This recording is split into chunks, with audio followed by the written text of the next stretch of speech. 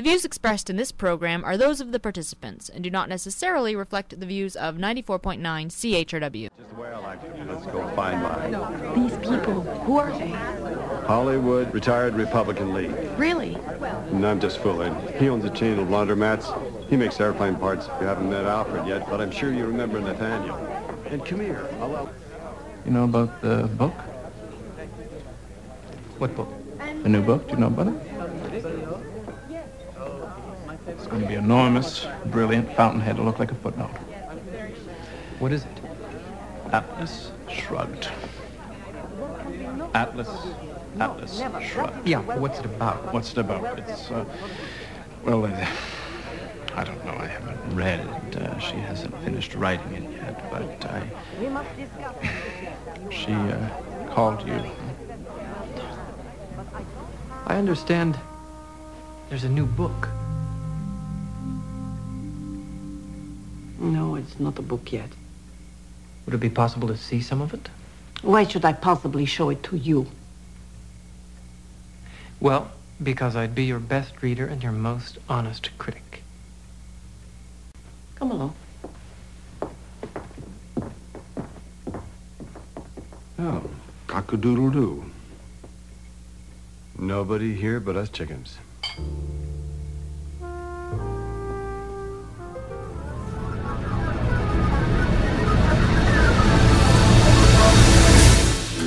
Good morning, London. It is Thursday, October 27, 2011. I'm Bob Metz. And I'm Robert Vaughn. And this is Just Right on CHRW 94.9 FM. Where we'll be with you from now until noon. No, not right wing. Just right. Fade into color, and color into black and white. Under the bedclothes, everything will be alright. And welcome to the show today, where 519-661-3600 is always the number you can call to reach us. And please do call that number if you want to call us about today's subject. Today we're going to be talking about the right road to freedom, and basically one of those roads that was always considered a way to freedom was called libertarianism. And today we're going to do our 2 cents on libertarianism. Isn't that about it, Robert? That's about it. Yeah, the whole show is devoted to investigating libertarianism. Yes, and some people might think, well, that's got nothing to do with me. I'm not interested in that philosophy. How does it affect me on a day-to-day basis? Well, you might be surprised. And this might not be the only show we do on this theme as such, because libertarianism, in a way, is discovered by many people. You and I went through it, Robert. It seems to be an extension of conservatism, strangely enough, and of left-wing history, if you go back far enough. But certainly, you know, the opening clip we just heard was from the movie, what was the name of that movie? Passion of Ayn Rand, starring Helen Mirren as Ayn Rand, and it's just a terrible movie. It's an awful movie. It is particularly designed. It was instrumented to be an ad hominem attack on Ayn Rand. Yes. No question. And interestingly, put together by some people who might be called libertarians. You know, Ayn Rand's Atlas Shrugged was an inspiration to millions, not the least to the two people sitting in this studio today, but also to many, many others who have, or who may have, very differing views than Robert and I on a myriad of issues. One of these groups you've heard us discuss in passing before, they're called conservatives. And another group on the so-called right wing with whom Robert and I would differ, perhaps even more strongly than with conservatives. And I know this surprises a lot of people, because that group is, of course, libertarians. And there's a great irony in this, because both groups tend to say that they both, that they like Ayn Rand, that they appreciate her and stuff like that. And yet Ayn Rand herself came out explicitly despising both groups and calling them anti-freedom. So hopefully we can straighten out some of these confusions today. And despite Rand's warnings, yes, it's true, Robert and I have both had backgrounds and involvements to some degree with both groups, conservatives and libertarians, with Robert having leaned more to the conservative side in his political movement and I to the libertarian side in our past. You never ran for any libertarian parties or anything like that, did you? No, but when I first became politically active, it was with the Libertarians for about a year or so. I supported them. I didn't even know that. Yeah. I supported them, voted for them, that kind of a thing. Nothing major. Although I'm being a little overly diplomatic to cover our butts, because in reality we both jumped in whole hog in our past political adventures. And just as there are political parties now for both libertarians and for freedom, so too both terms libertarian and freedom extend well beyond their political party affiliations, having meanings of a much more generic nature, which doesn't help to unconfuse things. It's also true of conservatism, but we've already done that, and today we're doing libertarian. I've always wanted to avoid this subject, actually, Robert, because of the confusion that the word continues to represent for what we're doing here today. And because it's a label I don't think we can easily get rid of. People put labels on you. If they see you, they've never seen a car before, you're a horse and buggy, until they know that the car is not being pulled by a horse. That kind of a thing. Okay. So what I'm advocating and working towards today, both through my official involvement, even with Freedom Party, and with my unofficial involvement with Volunteer Radio, the things I do politically, is something very different from libertarianism. Yet there is, of course, some confusion in the minds of many, mostly, ironically, among libertarians, who seem to believe that they and their Libertarian Party and the philosophy they espouse are pretty well indistinguishable from what we're saying on this show and what we're doing in our political careers. And I think the differences are more than just academic, since at the root of the confusion lies many of the most fundamental questions that people have about how they are governed. So this isn't really just a debate about how the libertarians are, in our opinion, different from ourselves philosophically and politically. Now, if anyone on the face of the North American continent, Robert, understands the libertarian mindset and why it is a misdirected approach to liberty, I think that would be me. Can you think anybody in a better seat? I've been sitting in this very unique perch, having set my political foot in several political camp simultaneously over periods of my life. And this is how I learned the ropes. And I'm certainly not in any position here today, nor is it my intention to cast horrible judgments of eternal damnation upon anyone who might think of themselves as libertarian. That would be a bit hypocritical on my part. And moreover, let's face it, many libertarian writers and economists have made invaluable contributions to various fields, particularly in economics, like Murray Rothbard, and even in support of many correct policies in government. For example, Ron Paul is often cited as a libertarian Republican. You've heard that phrase, haven't you? And I would be the last person to deny that a lot of what I've heard from Ron Paul is right on target. You've heard us more than once on this very show air some of the most moving and passionate, philosophically correct comments made by the first libertarian presidential candidate in the United States, Dr. John Hospers, who recently passed away. Comments made right here at the University of Western Ontario. And, in the course of my own personal political involvement, I've had the privilege, and I do mean privilege, of having met and worked with possibly the world's leading and best-known libertarians, which is how I learned how not to do certain things. One of them was, of course, economist Murray Rothbard, who was considered the founder of the whole movement. I met him in October '83 at the Royal York Hotel in Toronto, where both he and I were the only two keynote speakers at a function announcing the soon-to-be-created Freedom Party of Ontario on January 1st of the year following. And so I remember speaking opposite him at that time. We were the only two speakers. It was a really weird affair, I didn't even really know what libertarianism was, Robert, and there I am up on the stage with the leading libertarian in the world, practically, and talking about starting a new party. I recall him saying a number of things where in policy I agreed with him, but I totally disagreed with the logic of how he arrived at his policy. That's essential, Bob. And that is extraordinarily essential, and that was where I started feeling a little uncomfortable with libertarian and what they were saying under that word. I also got to meet and know Professor Walter Block, who now teaches at a university in Arkansas. But when I was acquainted with him, and how I met him was as the senior economist of the Fraser Institute. Libertarians have moved in a lot of conservative circles. That's where you'll find a lot of them politically active today. And in that role is how I originally met him in a Toronto conference that was being held on rent controls at the time. Dr. Block later was a guest speaker at a Freedom Party event on the environment, to which I recall we also invited David Suzuki, but Dr. Suzuki turned us down for some reason. I don't know why. Dear. Need I mention another world-famous libertarian, Mark Emery. today sitting in a Mississippi jail south of the border for his political activism as the Prince of Pot, but who in the days of our association was a key supporter of Freedom Party and even of me personally. I don't really know how many people today are aware of Mark's association with myself and Freedom Party, but what most do not know about our association, the ones who are aware, is that Mark Emery was never an official executive member of Freedom Party in any way. And that was a part of the way we had to operate the party. Mark's support of the party was basically based on the same thing as anyone else would have supported the party: volunteer donations and his time involved. But he did one thing different. We gave him a designation, an unofficial designation as the action director. It described him to a T. And it described him perfectly and gave him the freedom he needed from the party to do certain things that might not have been completely partisan events in that sense. So it gave us a vehicle by which to work, even though we came from different bases. I want to get into that later, and we certainly can't cover it all today. But it was kind of informal, and I think that relationship worked well because of that arrangement. And thanks also to the ISIL 2000, International Society for Individual Liberty, 2000 conference. It was held right here at the University of Western Ontario, of which I was the official registrar. Also my last involvement officially with anything to do with libertarians.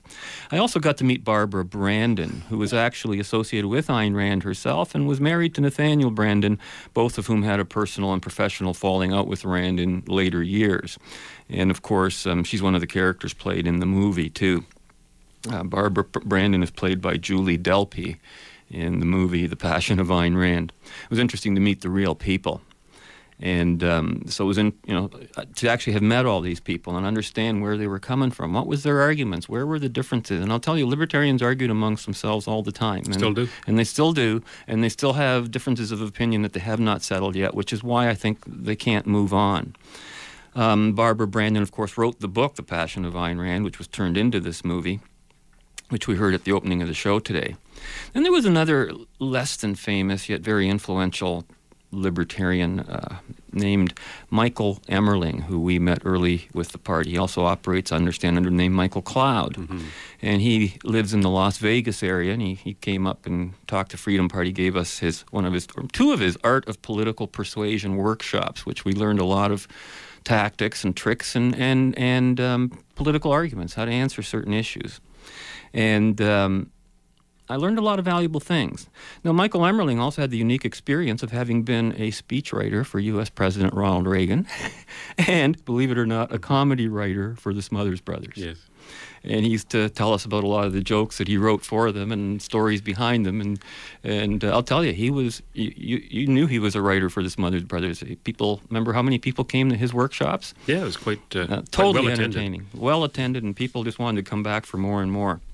So I can certainly say with some authority on this subject that I've been able to meet here and talk to the very top of the libertarian school of thought, if you will, on a level that gives me a very unique perspective.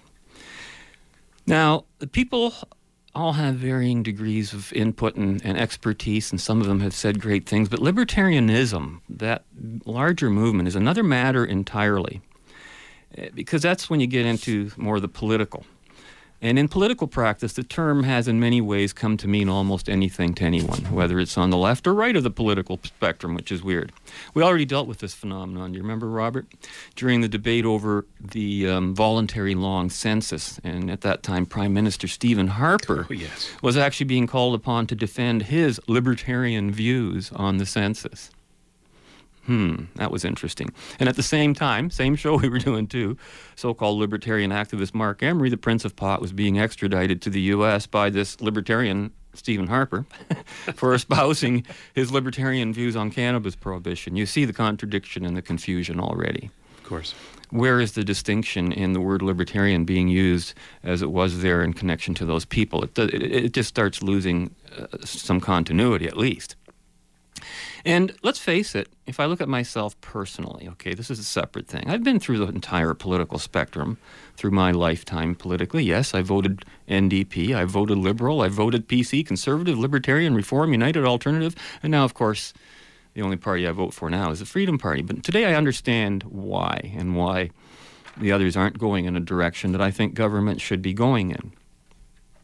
So, it's what happened, of course, we got involved with these various movements, as you did too. I didn't know you were that involved with the Libertarians. Not that involved. But, I mean, I had talked to Kay Sargent and... Oh, I see. Those the local association there in Oxford and stuff like that. Interkip, sure. Yeah, and like I said, voted for them, supported them. I think I may have even handed out literature, but that was basically the extent of it. Mm-hmm. Well, you know, I wasn't very politically active at that time.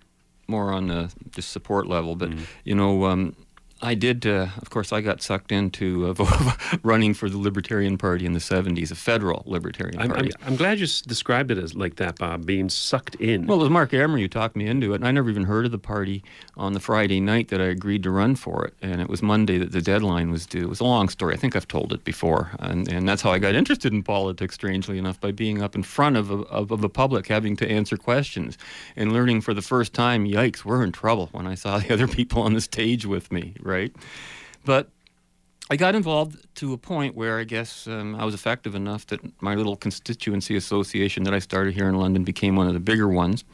Some other disaffected libertarians in the Toronto area who had nothing to do with me broke off from the Libertarian Party, started a party called Unparty, which just tells you a lot you need to know about libertarianism. Yeah. And Unparty. but they had that Ayn Rand statement of principles.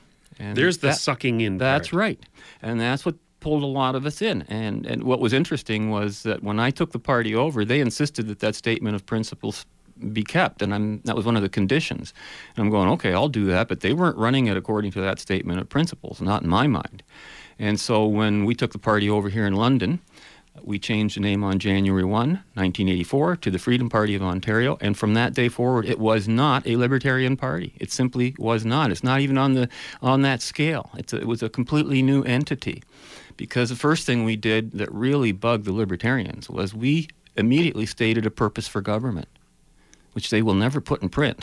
That's right. Okay? We said on every piece of paper that we printed, we said the purpose of government is to protect the individual's freedom of choice.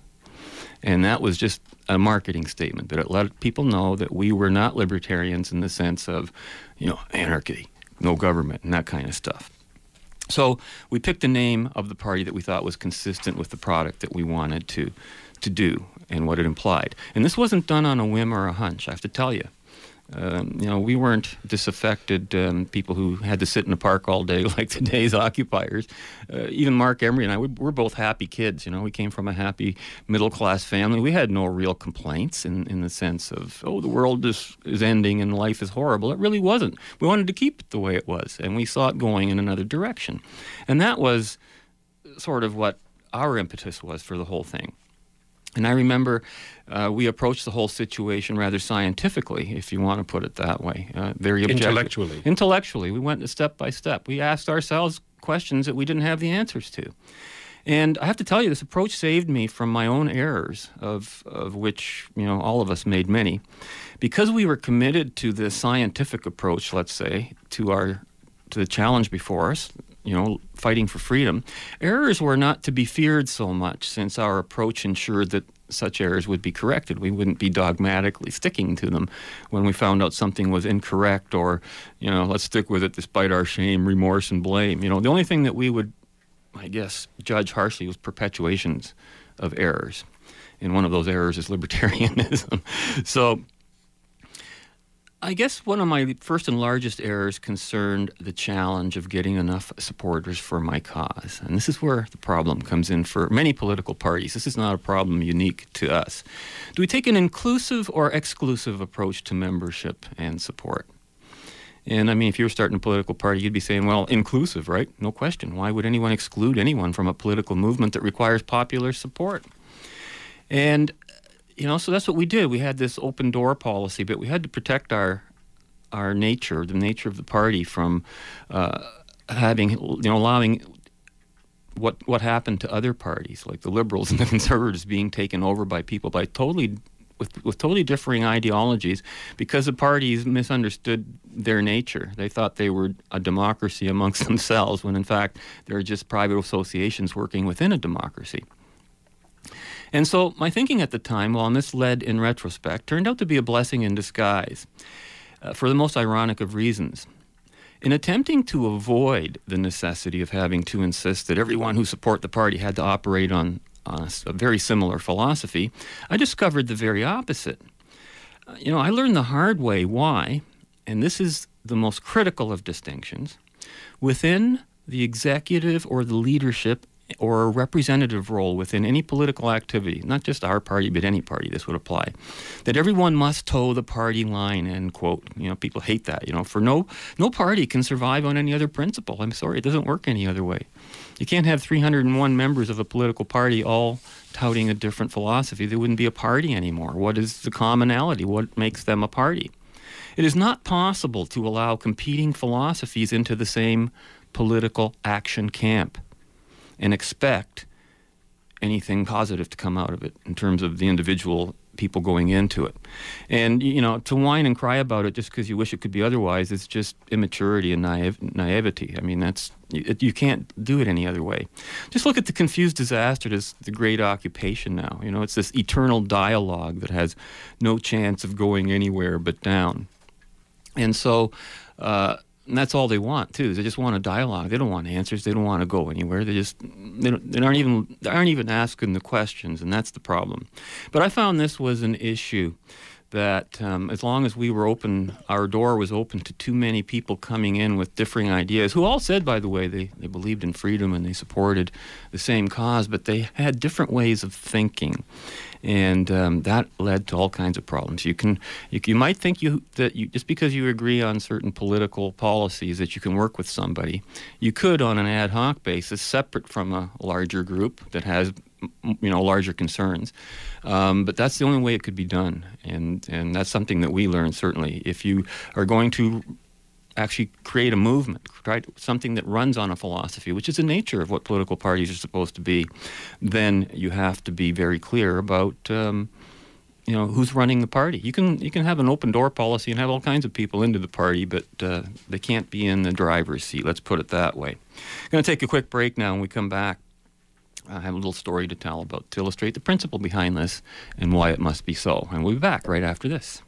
Well, our boys are still on their way to the annual Big Moose Convention in Peaceful Valley, Missouri. I didn't know there were any moose in Missouri, Bullwinkle. Oh, certainly, Rock. Look, here's a picture of one. Boy, Missouri moose sure look different. Well, they are a little smaller. And they got shorter hair. And shorter noses, too. And their antlers aren't as big. And they give milk. Milk? This isn't a moose, Bullwinkle, it's a cow. All the same, it's a honorary moose. How can a cow be an honorary moose? Well, we had a big membership drive a while back. Guess we got carried away a little.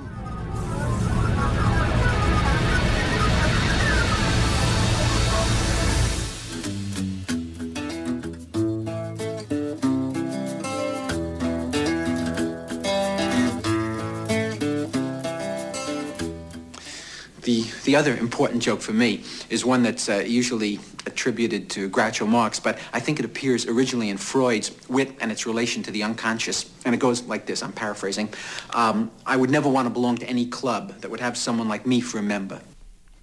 Welcome back to Just Right. And remember, this is a community university radio station. It covers the local music scene, and ours is the only radio station that regularly plays local independent artists in all genres on all our programs.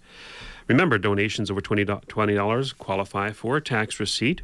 Call me at 519-661-3600 and pledge your support to CHRW. And if the lines are busy, remember, please call again.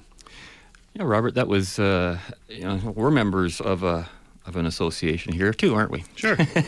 And it works that way because we have a common cause in that sense. The clips we just heard were from Rocky and Bullwinkle, that old cartoon where their Bullwinkle has a moose club and they let too many cows in, and all of a sudden the annual speech is being given by a cow and it's no longer the moose club, right? And of course that illustrates the idea that political parties can be taken over very easily and almost invisibly. You don't even notice it. You welcome it right in and the whole thing changes before you know what happened. Going back in the early days of our political activism, I guess freedom activism, I remember the simple formula of political action for the libertarian types was simply to give somebody a copy of Atlas Shrugged along with its companion book, Capitalism, the Unknown Ideal, and pretty well say, go and figure out the rest yourself, right?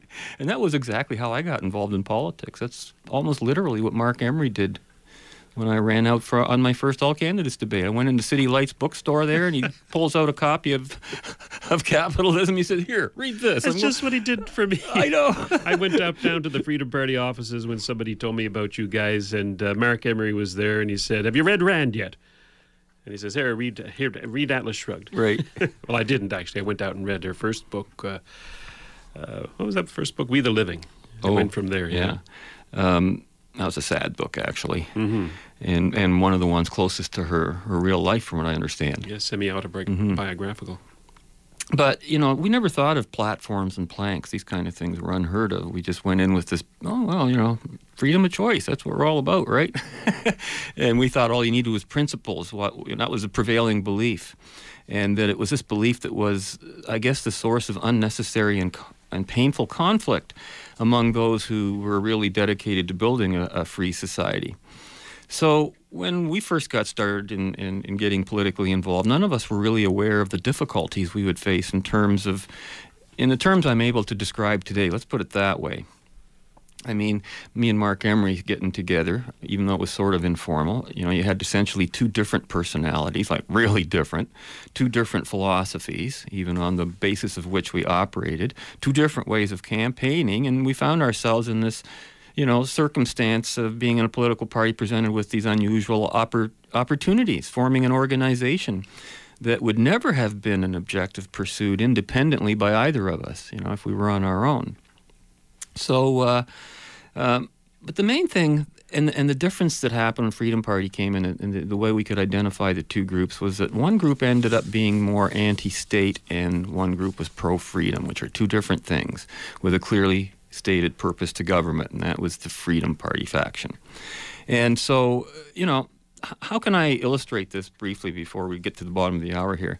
I thought of haven't thought it all the way through, but a very simple parable, if you want to put it that way. You could say that, once upon a time there was a democracy where there were three different political parties working together in a coalition to govern that democracy.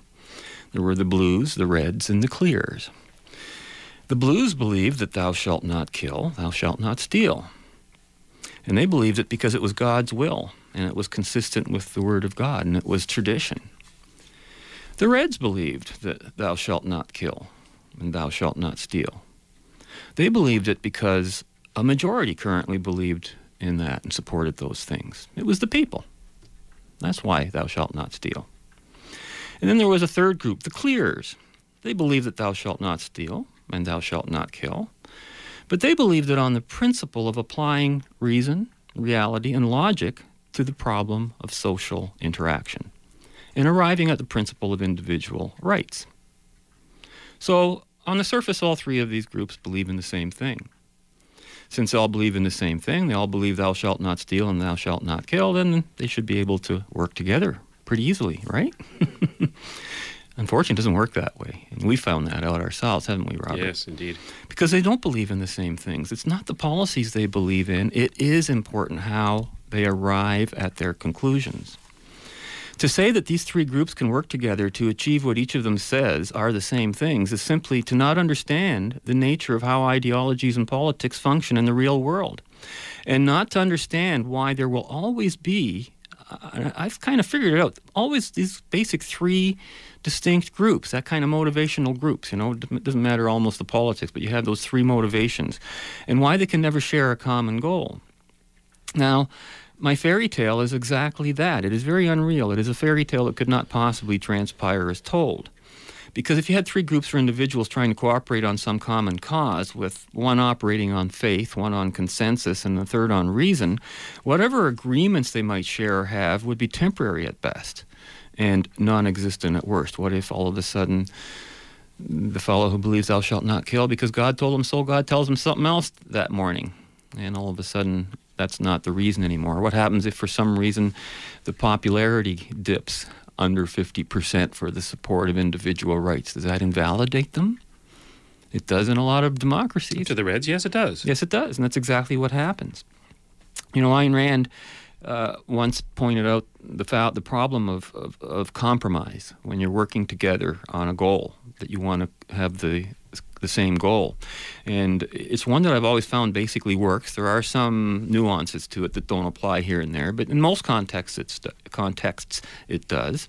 And that is, she had just 3 rules. She says, 1, in any conflict between 2 people or groups who hold the same principles, it's the more consistent one who wins. That makes sense, right? Mm-hmm. If we both believe the same thing, the one who sticks to the path will win his case out.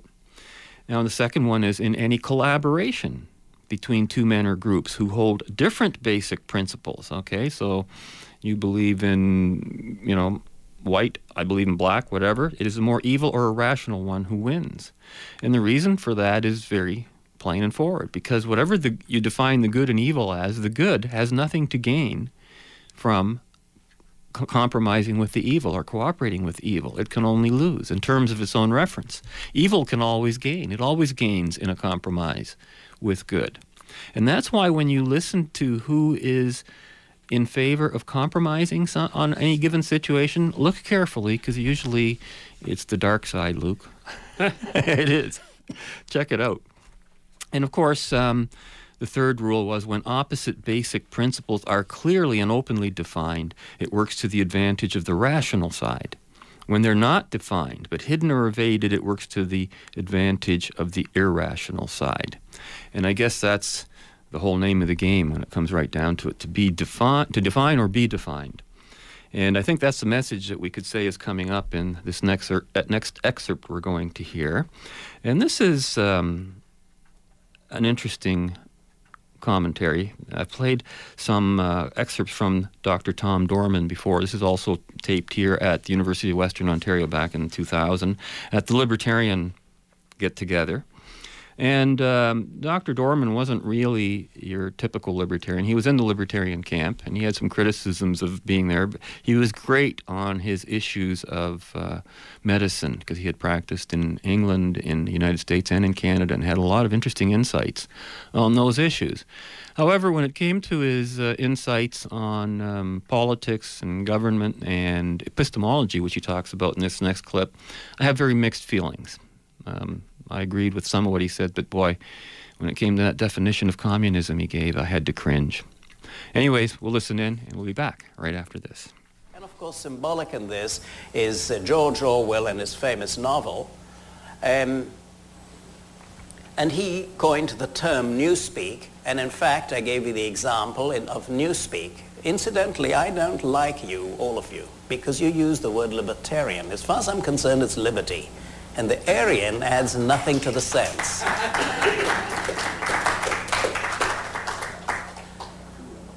It is the central communist influence which has taken away the word liberty from you and put you into the position of calling yourselves libertarian. Because in the last century, liberal and liberty were used for what they mean. And you have been painted into a corner for using this second-class word because they have taken the high ground terminologically. And in America, the word liberal means exactly the opposite of what it literally means. Incidentally, the word communism is quite interesting. I happen to be a communist. You're asking, what are you doing in front of this group then? It is I who work according to my ability to feed my wife and children according to their needs. And it is my wife who caters to our family according to her ability for educating the children, for preparing meals for us and keeping a home, according to her ability and according to my needs and the needs of my children. And my children go to the university and study, so they represent the prospect for the future of my family, but at the present time they're just absorbing funds from Dad. And the grandparents represent the residue of knowledge and wisdom in our family from which we all benefit. We live in a commune. It's a voluntary commune. That is communism. And what, you laughed at me earlier, and what does the word communism mean to you? It means a forceful dictatorship by the likes of Joe Stalin imposing his unrestricted will and tyranny on a whole country. Is that communism? No, it isn't. That is totalitarianism. And yet the word has been turned on its head by the likes of Friedrich Engels and Karl Marx, etc. I think that if we are serious about being a liberal, we need to be serious about the use of language. And I don't think it's a trivial issue, because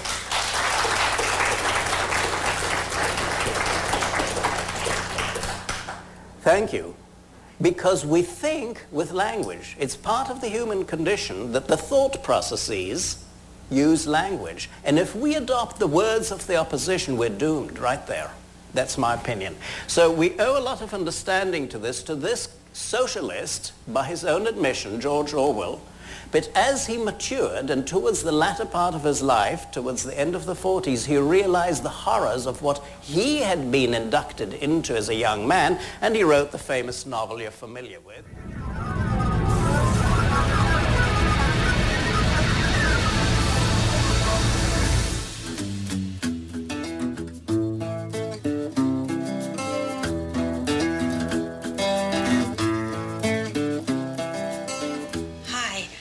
I'm collecting names on a petition to request the United States government to break relations with San Marcos, which is being ruled by a total military, brutal dictatorship opposed to any concept of civil liberties. Would you sign? Sure. Let me ask you, how can I find out more about your cause? Because I have a lot of spare time. Oh, would you like to volunteer for the Volunteers for San Marcos? Is it possible to discuss that over dinner tomorrow night? It doesn't have to be tomorrow night, of course. I mean, I'm wide open for the next 6 years. Oh, well, I have a yoga class tomorrow night, and I couldn't miss that. Yoga. I love yoga. Do you really? Yoga is it's one of my great passions. I love Eastern philosophy. It's metaphysical and redundant. Yes. Abortively pedantic. I know just what you mean. Thank you. Have you ever read the I Ching? Not the actual Ching itself, but I have dabbled in Kierkegaard. Oh, well, of course he's Danish. Yes. He'd be the first to admit that. Yeah. Yeah. Funny, typical political conversation. Absolutely. I had no idea what either of them were speaking about. Yeah, and you know, conversations like that and topics like that were not unexpected at that libertarian convention. We heard some really weird ones: anarcho-capitalism. What was the other one? Tribal anarchy, and oh my goodness, just things you wouldn't believe. But got to remember, this is a fundraising week here at CHRW, and maintaining a radio station is an expensive undertaking. Robert, do you know CHRW maintains a 24-hour-a-day operation for under $330,000 a year? That's not bad. That's 8,760 hours of programming a year, and you and I do only 50 of those. Yikes. That's 8,710 on top of what we do here. That's kind of scary, isn't it? Call us at 519-661-3600 to pledge your support to CHRW. And if the lines are busy, please call again. And Robert, we're talking about libertarians, and we just heard Dr. Dorman before the break there, who said we have to be very serious about the language, and then just butchered it. Right? He did, actually. Yes. I was just shocked, and this was typical of what was going on there. You know, I was just cringing. I'm thinking everything else he said was so great, and then he got into that little diatribe, and I'm saying, oh, wow. And it just tells you so much. He says he's a communist. Well, he's in the right group then, maybe. I don't know. But he says it's not communism, it's totalitarianism. Well, I'm sorry, look up the definition of communism in any dictionary. You might want to change those definitions. You go right ahead, but my goodness, that's not going to help clear things up unless we're all on the same page. Mm-hmm. Define or be defined is what you said before. Yeah, so correct. Yeah, have you never noticed that just recently, especially in the last 4 or 5 years, there's been, with the recession and the collapse of the American dollar and the bankruptcies of several European states, there has been a certain rise in the use of the word libertarian, and a rise with the Tea Party movement and Ron Paul and people like that, and also a commensurate rise in the sales of the novels of Ayn Rand, like Atlas Shrugged. The movie just came out. By the way, the movie's playing in Toronto tomorrow for the first time in Canada. Yeah. But I also heard it was terrible, so I'm not. Oh, is that right? Yeah. Oh, I'm disappointed. From a trusted source, so I'm not going to say anything more. I'm disappointed already. That's terrible. But people shouldn't confuse the two things: the rise of the use of libertarianism and the rise of the Atlas Shrugged and the Ayn Rand novels. Now, what I'm about to say in the next little while is designed to be a critique of libertarianism, much as yours was. But there's one aspect of libertarians I find important, and you mentioned it to me last night, Bob, and that was that they're asking the right questions about the proper function of government in society. Nobody else asks those questions. You have to hand it to them, at least that they're thinking about it, and thinking is probably a wrong word, talking about it. And the question goes unasked by any other established political party and unasked by any established media, although that's slowly changing. It's interesting. The questions that you and I would get asked in a normal course of our political activity would never be asked of a member of a larger party, for example. You know? Where's your Liberal Party actually going to? What's your philosophy? What is your end game? You know, nobody ever asks them that. Yeah.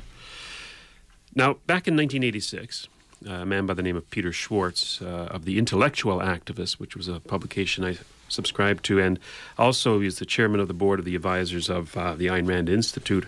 He wrote an essay, a rather lengthy essay, an analysis of libertarianism he called Libertarianism, the Perversion of Liberty. And if you can get a hold of a copy, I would encourage trying to get our attention to read it. with that word, eh? Mm-hmm. Now, in it, he takes apart the philosophy of libertarianism and lays it bare. What's left is a failed movement of the left, not unlike the Occupy Wall Street protests in its chaotic makeup and distorted messages. The similarities are amazing, They Robert. are. I watch them and I go, wow, this is deja vu for me. It's a parallel, yeah.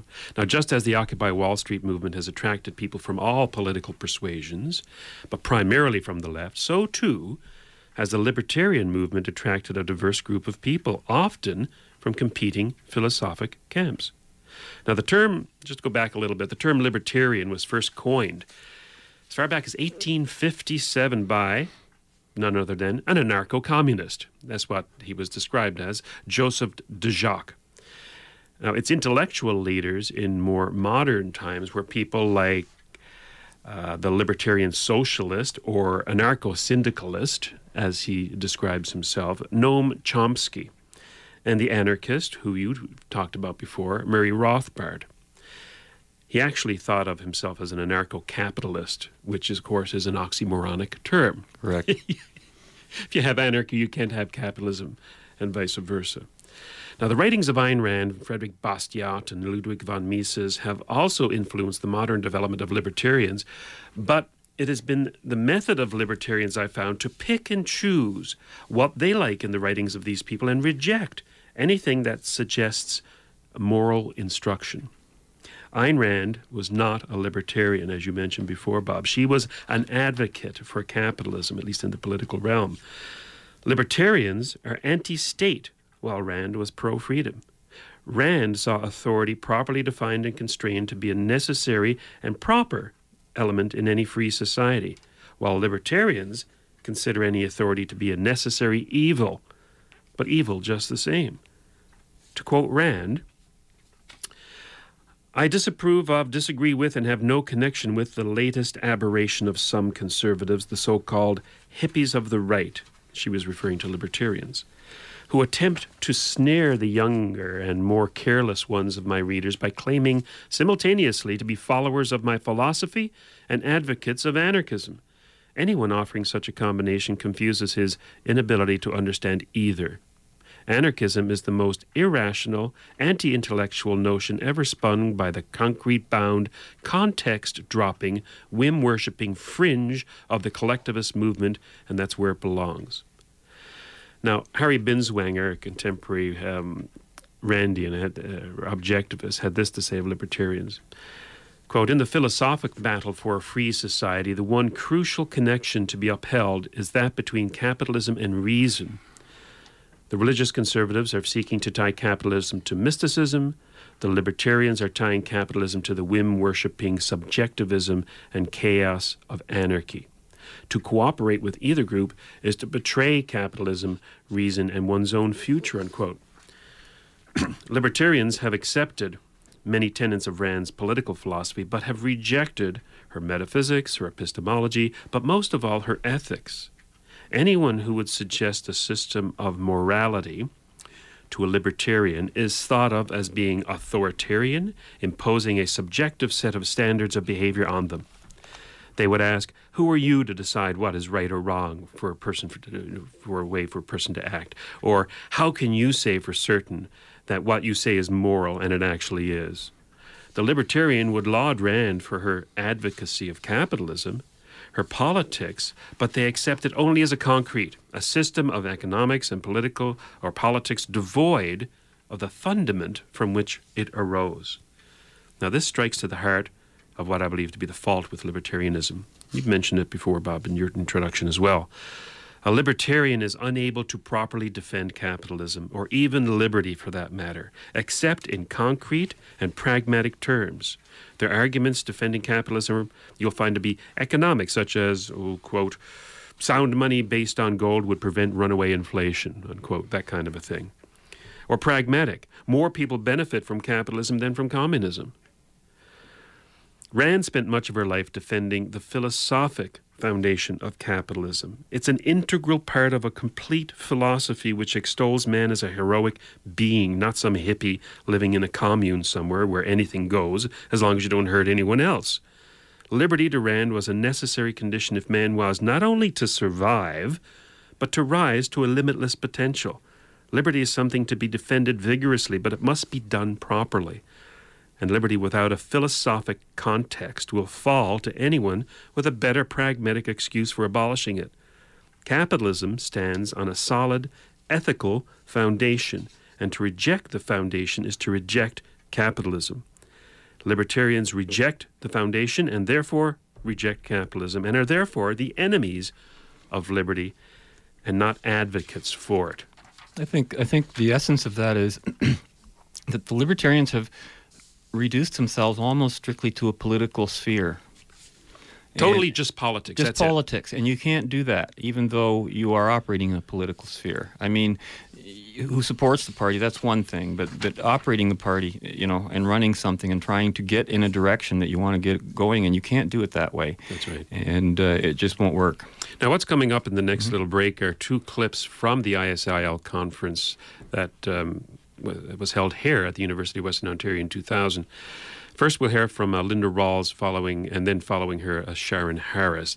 Give a listen to some of the ideas that they're talking about. First of all, with Linda Rawls, think of the big tent theory of all of the different kinds of anarcho-hyphenated libertarians that they bring into the realm.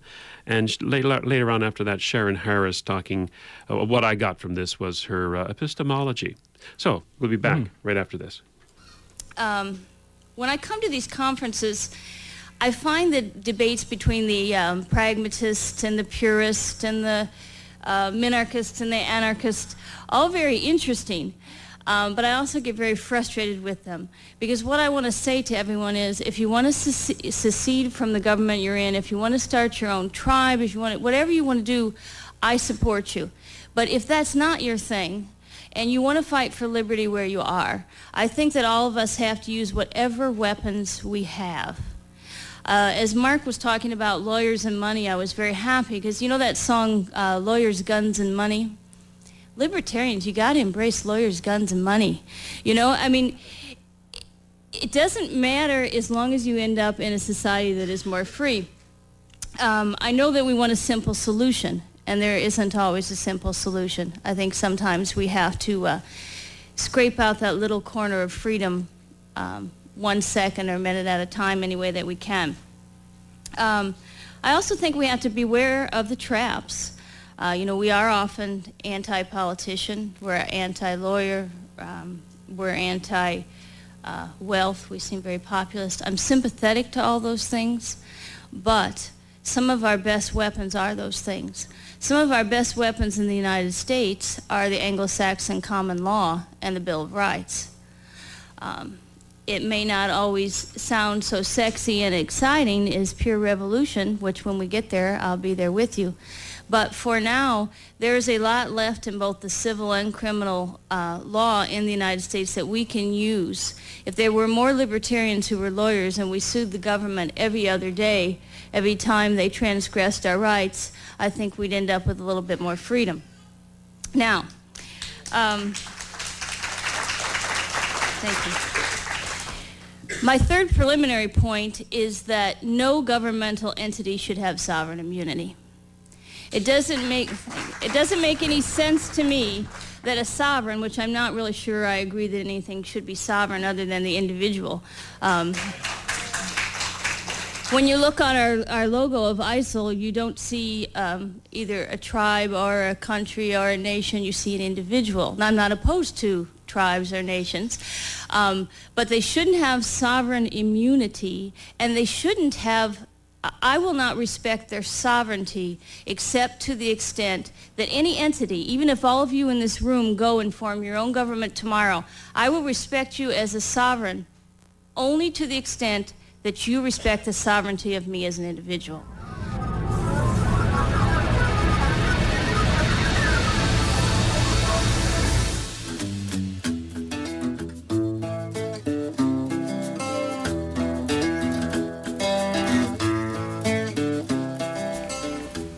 Well, what happens is ideas travel through society, and there are three phases of an ideological revolution.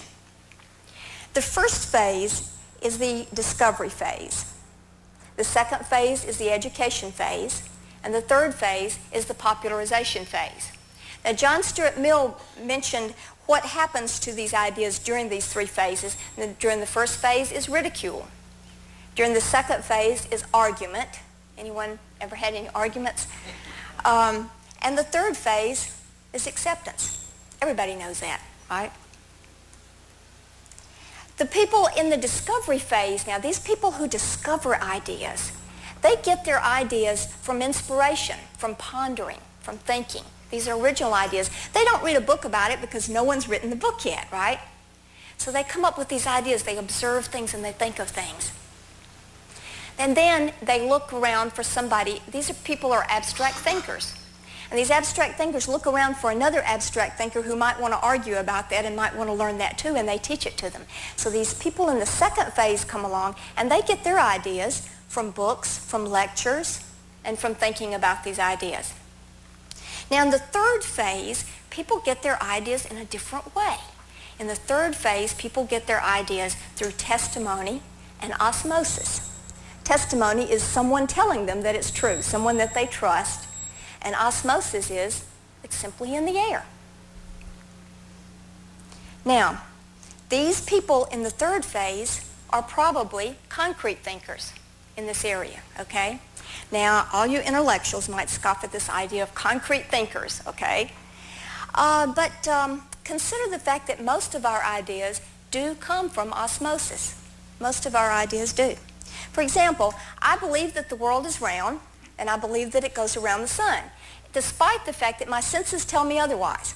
Now, why do I believe this? I believe it because my mommy told me that, my teacher told me that, the World Book Encyclopedia told me that. Testimony, right? And I also believe it because it was just in the air. I mean, nobody was going around singing, "Love makes the world go flat." No. This idea was just in the air. And maybe I'm an abstract thinker in the area of political science, but I happen to be pretty much a concrete thinker in the area of astrophysics. I don't know if that's abstract thinking or not. Remember, you can always pledge a donation or go online to donate to chrwradio.com, and you can do that at any time of day, even if you're listening to this show online, either on CHRW's own online archive or on our own at www.justrightmedia.org. Call us at 519-661-3600. Pledge your support to CHRW. If lines are busy, call again. And Robert, what we just heard was horrifying. It really was. And to think that this is at a conference for individual liberties. This is, there's a speaker saying, if you want to succeed, is that what we're doing? We're here for secession, She says, whatever you want to do, I'll support it. And then she, on top of that, she goes to something opposite, lawyers, guns, and money. We're going to sue the government out of existence. That's right. It was Linda Rawls, and she also said, it doesn't matter as long as you end up with freedom. Well, it does matter how you get there. And that's not freedom, what you'd end up with in those situations. Right. And then secondly, we had Sharon Harris, and I don't know what to make of that. That was truly bizarre. Well, anybody whose senses tell them the world is flat is not looking up at the sky at night. They've never seen the moon. They've never seen the sun. No one ever believed the world was flat. That has never been a historical fact, even. And to say that that's a logical conclusion. He's an oblate spheroid. Which it is, by the way.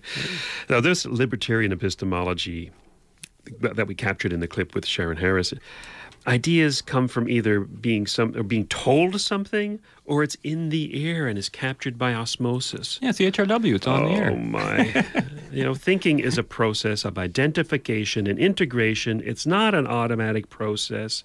It's a conscious process. It requires focus and effort and choice. You do not acquire ideas or thoughts through osmosis. Now, this kind of epistemology, which rejects reason and logic, is at the root of libertarianism, I think.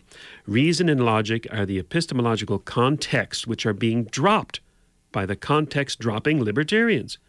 Liberty, freedom, capitalism, to a libertarian, exist outside of any other philosophic context or framework. And it's this framework which precedes and supports the concept of political freedom and capitalism. If you refuse to understand the necessary philosophic preconditions for capitalism, and it does require a deliberate effort to refuse to understand, then you cannot properly defend it. Capitalism becomes just another system like any other ism, and if you thought of it, it can be thought of as just like any other valid system. Yeah, one's they're interchangeable no different then. than the other. Yeah, they're interchangeable, right? And it's going to fall, as it's doing right now, due to ignorance of its moral, epistemological, and metaphysical roots.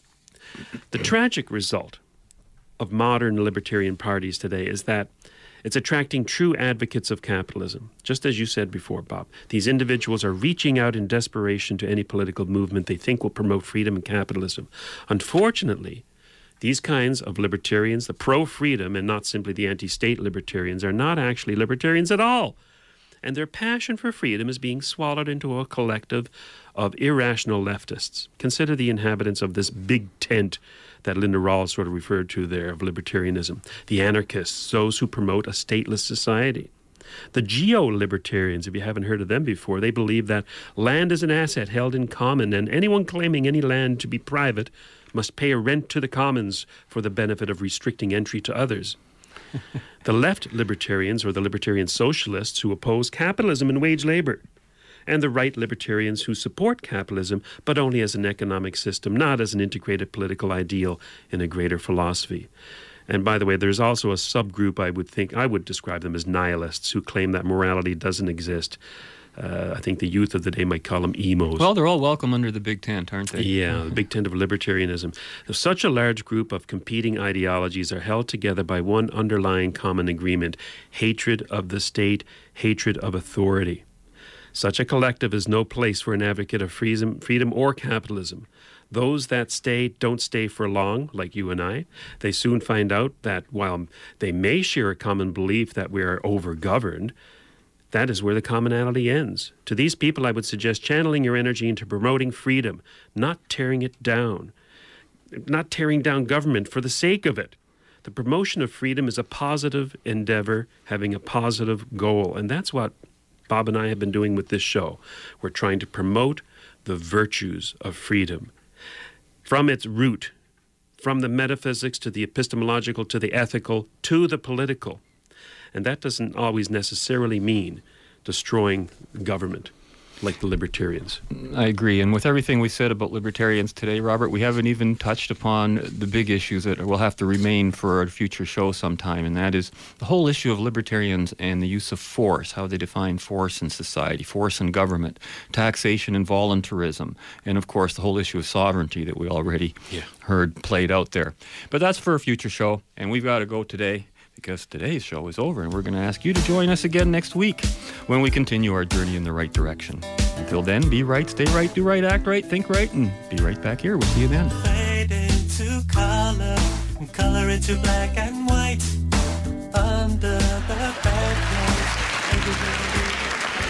Because it seems to me that this country is so often a redneck, cad, peckerwood, bohunk, hee-haw, gun-toting, psycho-Christian, anti-choice, homophobic, gimme-cap-wearing, militia armband, sporting, huge belt buckle with your name on it that you wear upside down so you can go, oh, that's my name.